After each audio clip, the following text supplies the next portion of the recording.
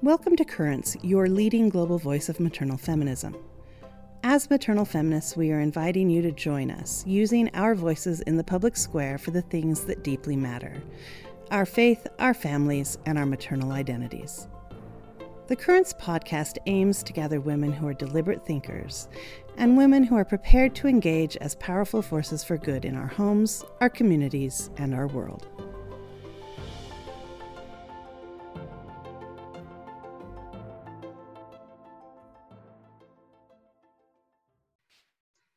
Hello, everyone, and thanks for joining us again this week. I have with me today my dear friend Fatima Njoku from Nigeria, and we have been friends for 7 years. And Fatima, how are you? I'm fine, thank you. And how are you? I'm doing good. It's so good to see you and to talk with you. I know I look to you as, obviously a dear friend, but also a mentor and an exemplar in being an advocate for religious freedom issues. You've been passionate about this for a long time. Can you share with our listeners today what got you started? Okay, hello listeners. Working on freedom of religion or belief is something that started out working for ethnic people, trying to help with minority rights. But in the course of doing that, I discovered that most of the minority right issues were linked with religious identity. And so when we started looking into that more deeply, we found that most of the minority ethnic people, particularly in the northern part of Nigeria, suffer a lot of discrimination and a lot of challenges, mainly because of their ethnic identity. So one case in particular that actually drew me in was the case of one girl, a teenage girl. I can't remember exactly her age. I think she was about 14 or thereabouts. She was at home, and then her parents said they came back and didn't find her. Long story short, she was traced to the emir's house. And when he asked for his daughter, he was told that she cannot go back to him. He can't have her because she's been converted and she's no longer a Christian. And that was shocking for me, really. That was really shocking. And so, we tried to do a lot, write to the Commissioner of Police, write to the Human Rights Commission and all that, try to see how we could get her back. But it proved very difficult. And that was when I got to realize that these things were much more deeper than that, because the girl was married off without her father's consent. And there was nothing, absolutely nothing he could do about it. With all the advocacy and everything we did, she still ended up in that man's house for so many years until after, I think it was last year or so, we were hearing that she didn't have a child and he was thinking of putting her away. And so you just find that a teenager, her life was just basically ruined, if you ask me, because her education stops. She's exposed to a lot of things that adults should be facing and not children. Because VVF, I'm not scientifically inclined, but I know it's vesico vaginal fistula, something like that. When young ladies give birth, they're exposed to that, they can't control urine and all of that. And in just here, there's a unit in a hospital that is dedicated to those kind of patients. And so we find that freedom of religion or belief has a lot of connections into other things. It has a rebound effect. So now this teenage girl was taken away because she's a Christian and converted. Okay. She was and so now Northern made Nigeria, to marry. Just to recap, like Nigeria is kind of split religiously in some ways. Like the northern part is more, Islamic, and then southern is more Christian for the most part, would you say? And so this girl was in the northern part. Yes, you find more Muslims in the north and more Christians in the south, but it doesn't mean that there are no Christians in the north or Muslims in the south. This girl happened to be a Christian in the north and was pretty much kidnapped by someone and converted to this religion, and then her family could not ever get her back. You tried every legal avenue, and so you're recognizing at this point that if I want to do all this advocacy work for one, child marriage, two, all of these other things are linked with an ethnic group, minority ethnic group, and religion has so much to do with how these ethnic groups, their Exactly. culture, right? Yeah. Okay. Yeah. And so you see, when we talk about human rights, it's linked in many ways. And freedom of Right. religion or belief is just one out of so many of the human rights. And so you find that when the freedom of religion or belief is violated, other human rights are also violated. Yep. Her faith tradition, which was Christianity, was completely violated. Like she had no voice. And so Mm-hmm. one kind of imposed upon another, and then all these other human rights Mm-hmm. violations occurred and rippled out from that. Yeah, Is that right? the complicated aspect of this is that, for example, the defense usually will be that this girl consented to this. But in Mm-hmm. Nigeria, you cannot drive until you're 18 years of age. How is Right. it that a 14-year-old can consent to something as serious as changing her religion and getting married Right. Yep. Yeah, that at makes no sense 14? It whatsoever. makes Yeah. no sense. That's a child. Practically A makes 14-year-old no is a sense. That's child. a child. Mm-hmm. Yeah. And so the defense that she consented, I mean, if you look at the offense of rape in Nigeria, for example, it is no defense to say that the child consented. Even if the child consented, if the child is not up to 18, it is deemed as rape in Nigeria, Right. right? So why Yeah. should this be different? And so you find that It's like a loophole in the law where no, somebody could come in because yeah, if a child can't consent until they're, of age, but how is it that they can consent to change their religion, and by so doing it would kind of allow all these other things like child marriage and all of these other things to kind of happen, right? So the question is this like a loophole in the law where somebody could just claim that they have now changed their religion, and that now the religion says it's okay to be married at 14 against your will, and then that's it? well, in a way, you could say a loophole in the sense that the Constitution does not give, that age kind of limit constitutionally. But then what we suffer in Nigeria, we have two sets of laws functioning at the same time. In Nigeria, Oh, I okay. can tell you that there are places in the north, they do not even know that there's a constitution. All they know is that there's a Sharia law. But Mm, constitutionally, Sharia law is only applicable to the extent of personal law, like succession, marriage, and all those kind of things. Islamic personal law. That's what is right. So it's constitutional here. it's But it's now you personal. find that, Hmm.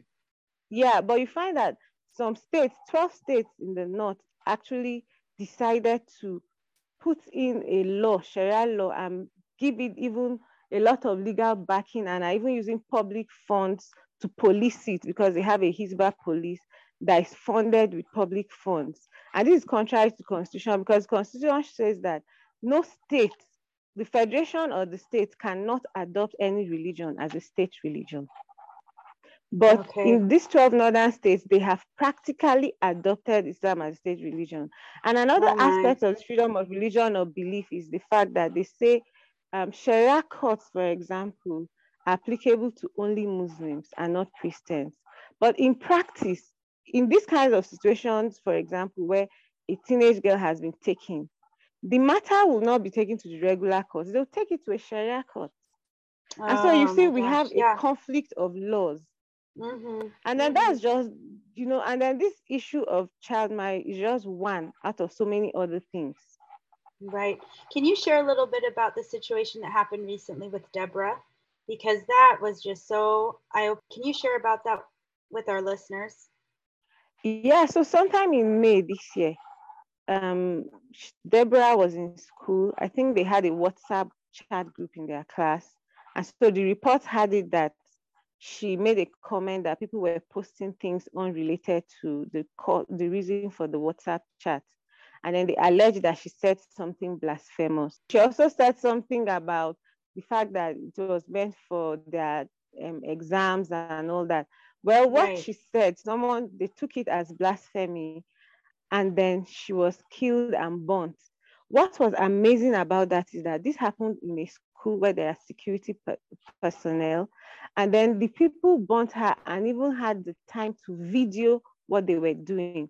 Because after killing her, they burnt her, and there was even a video of one of them, one of the people who did that, facing the camera, showing the matches, and proudly saying, "I was the one that did this," and all of that. I mean, that's So it's worrisome. documented. She was probably 20, right? Like young, beautiful girl going to Yeah, young. school. I It was can't like a remember. trade school, And it was her final year. her Interestingly, final that was her year. final year. When people started, gathering, the mob started gathering to kill her and all that. They tried to hide her in the security post or something, but they said that Okay, the mob overran the security post and dragged her out, and dragged her then out they from the killed security her. post right there on the school Yeah, and the property. police was there. Yes, she was killed, and then they So burnt the her. people that I did mean, it to her were openly videotaping, showing that they had the matches, exactly. lighting it. So it was so I blatant, so mean, in the open. but the point is that human beings would have the mind to do that, the Right. audacity to do that and get away with it. Even though, of course, they said a few people were arrested, but most times when these things happen, you just hear that some people were arrested to douse tension, and later on you Yeah. hear that people have been released for lack of evidence or something. And it's just pathetic.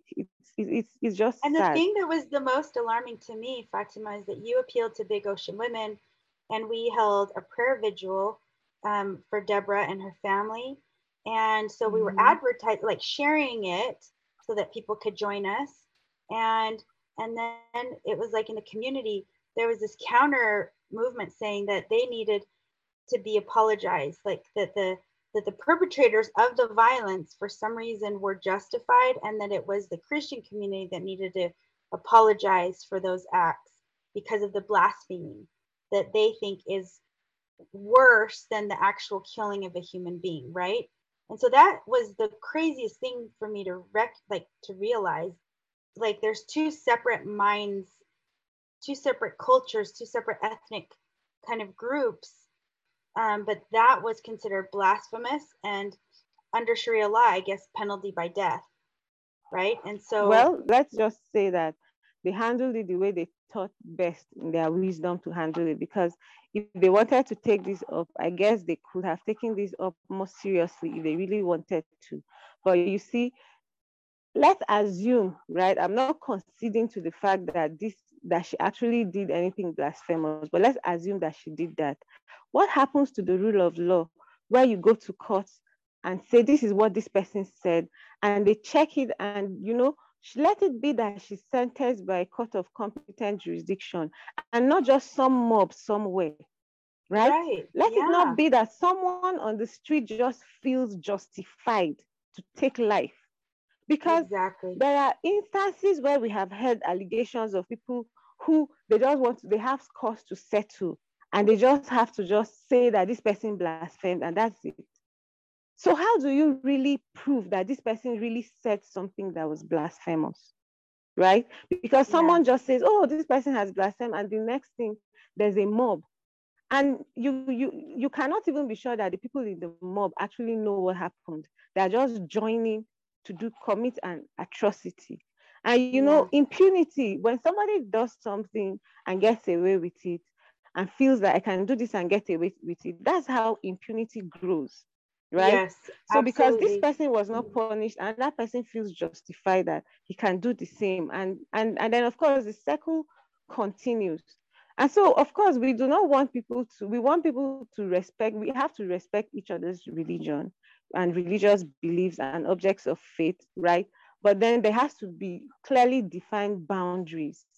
And now, Yes, like I was saying earlier, that you see freedom of religion or belief, for example, cuts across other aspects of human rights. So now, where does freedom of expression, where does it start and stop? Because people yes, have freedom of expression, which is constitutionally guaranteed, right?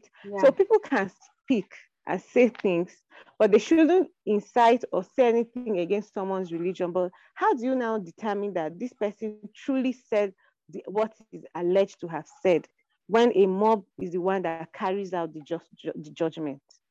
Right. So there's Those no are some really, fairness to really the good person. questions. So we live in a religious pluralistic world, right? There's regions that are occupied by various different ethnic groups, and with that come different religious beliefs and ways to practice and exercise your beliefs. And what you're saying, Fatima, I think sounds very reasonable. You know, that we have to at some point recognize boundaries and recognize where your freedoms end and someone else's freedoms begin, and so that you can live in a more or less harmonious or tolerant way, at least, where there's general peace and stability.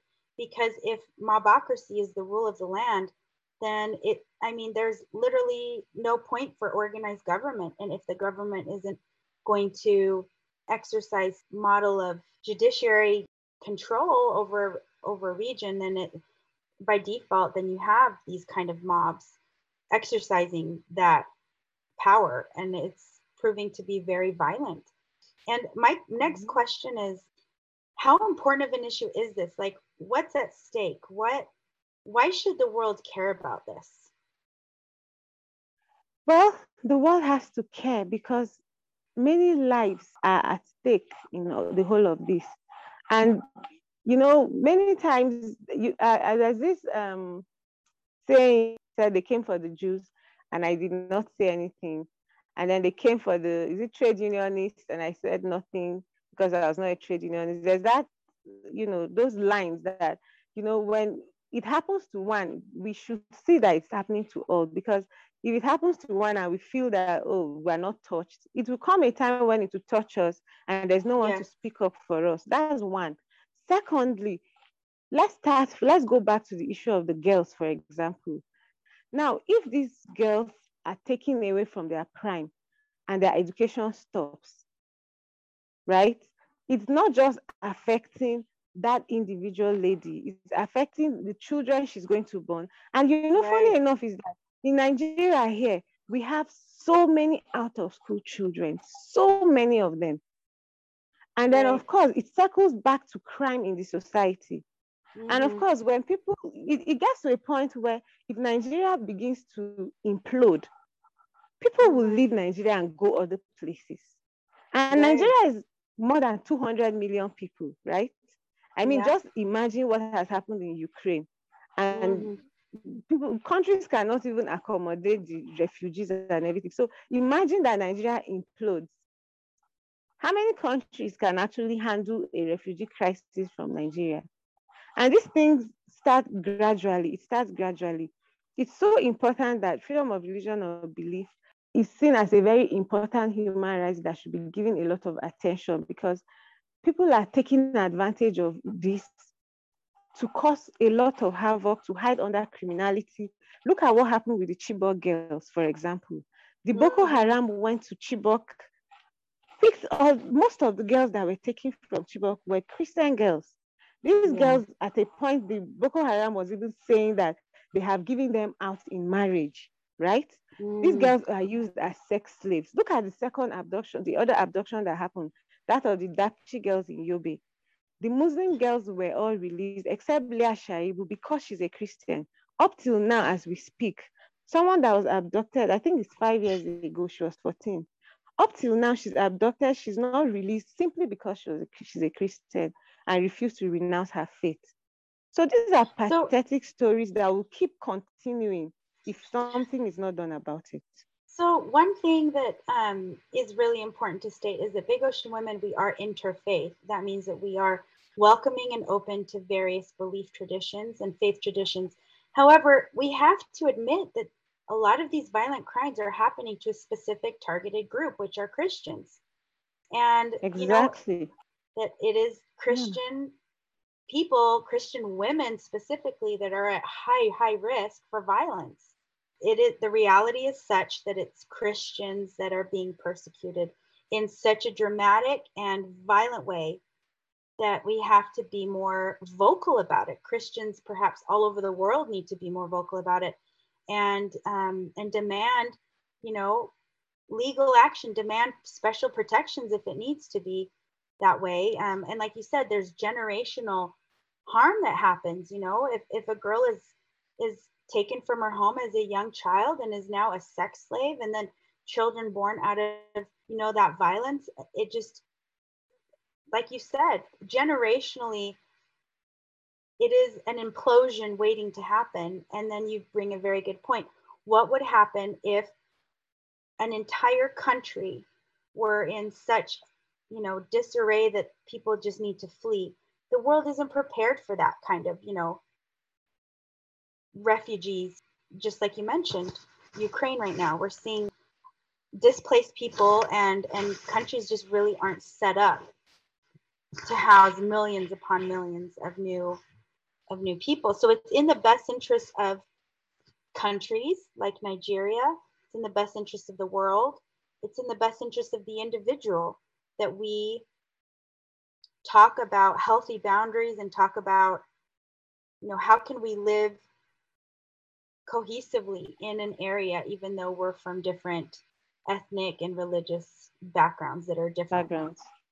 Right. Yeah, and I'll just like to add that, these issues also touch on Muslims in a different way. Okay. Right? There are Muslims who are moderate Muslims who do not buy into extremism and all of that, and have found themselves also targets, especially with terrorism, in the Northeast and all of that. There are a lot of Muslims that are also targeted for daring to be different, for daring to be, moderate and not, taking into extremism. And those ones are also at risk. And I think it's important that that also comes out, that sometimes I feel that the moderate Muslims are also, that they're in a fix, so to say, because in one way people look at it like, oh, this is a Muslim thing, and in another way the extremists look at them like, no, you don't fit in because you don't buy into our ideology, and they're in the middle. So there are also a lot of Muslims that are falling victims of terrorism and all of that, simply because they do not buy into extremism. And I think it's important that we know that, and they also deserve to be protected. Yes, absolutely.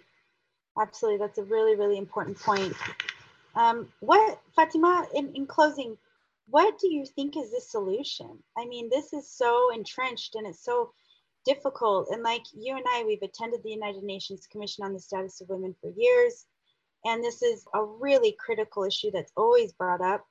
But sometimes we have a hard time really pinpointing how do you really address this issue? From your experience and from, I think Big Ocean Women has more of a holistic and long-term approach to solutions. What would you say, how can we start?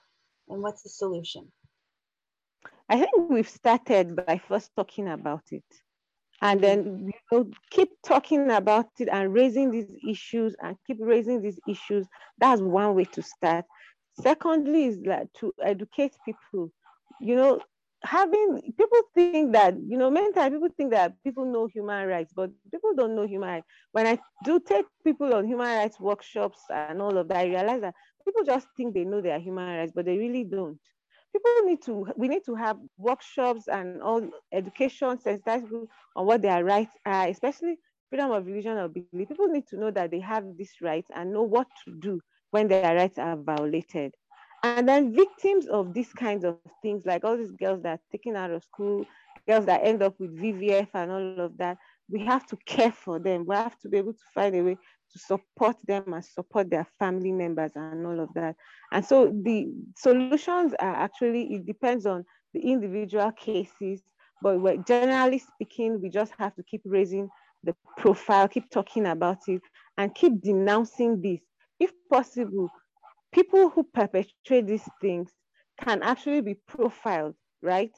And then when they're profiled, and then, countries begin to impose sanctions on them individually, and then if possible at the country level, it probably will reduce this, because at the end of the day, what fuels this whole thing is impunity, knowing that they can get away with it. Right. I think that's what fuels it the most. Right. And I love what you said about education too, because and it does take time, but when you educate groups and groups, the public outcry grows, and then you can demand collectively that government supports, that these things be punished. And it takes time to grow that kind of a massive movement. But denouncing it, exposing it, showing what it looks like, and then, like you said, the education of knowing what your rights are. I think that is really the long-term solution. It takes time, it takes time to grow that, and what all the work that you're doing, especially at the individual level as well, to be that compassionate, caring person, for those that have experienced a lot of the ills of religion. The work that you've done with teen mothers, with widows, with women who've been on the outskirts of the care, I think that work is just so special to the individual receiving that support, but also as an example in the community of what needs to be done. There's this external fight, but we can't forget individual people. And you've always been such an example in that. And trying to bridge both, trying to be actively engaged in both. And it's not easy. It's very hard to do. But you've been able to do it beautifully. And I just really respect you in so many ways, Fatima. You're incredible. Thank you. Big Ocean Women, we are, a collective group of women all over the world that are bound together through our faith, family, and maternal identities. If anyone is interested in supporting a local group like Fatima's group in Nigeria on issues related to religious freedom, you could come and just directly support Fatima's group. We call them Waves at bigoceanwomen.org. And there's a place where you can make a donation and you can earmark it specifically for Fatima and her group of women that are roughly around 50 or so, as they work together on issues related to religious freedom, related to dignity and sovereignty of women, teen girls, all the way to widows and the elderly that are suffering because of these issues. So I know that that's one very practical, easy, and very impactful way you can help as a listener. Fatima, do you have anything else to add? Well, just to add that when we hear that something is happening to people, let's not feel that because it doesn't affect us directly, we don't care. We really need to care. And there's always something to do. There's always something. You can pray, you can give advice. There is always something you can do. And so I'll just urge us, do something about it. When you hear about these things, please do something about it. You never can tell how far your help will go. You never can tell. I love that, Fatima. I love that. Thank you so much. I just love spending time with you. You're such a good friend to me. Thank you so much for all that you do. Just love you so much, my friend. We'll talk to you soon. Thank you. Thank you so much. Bye-bye.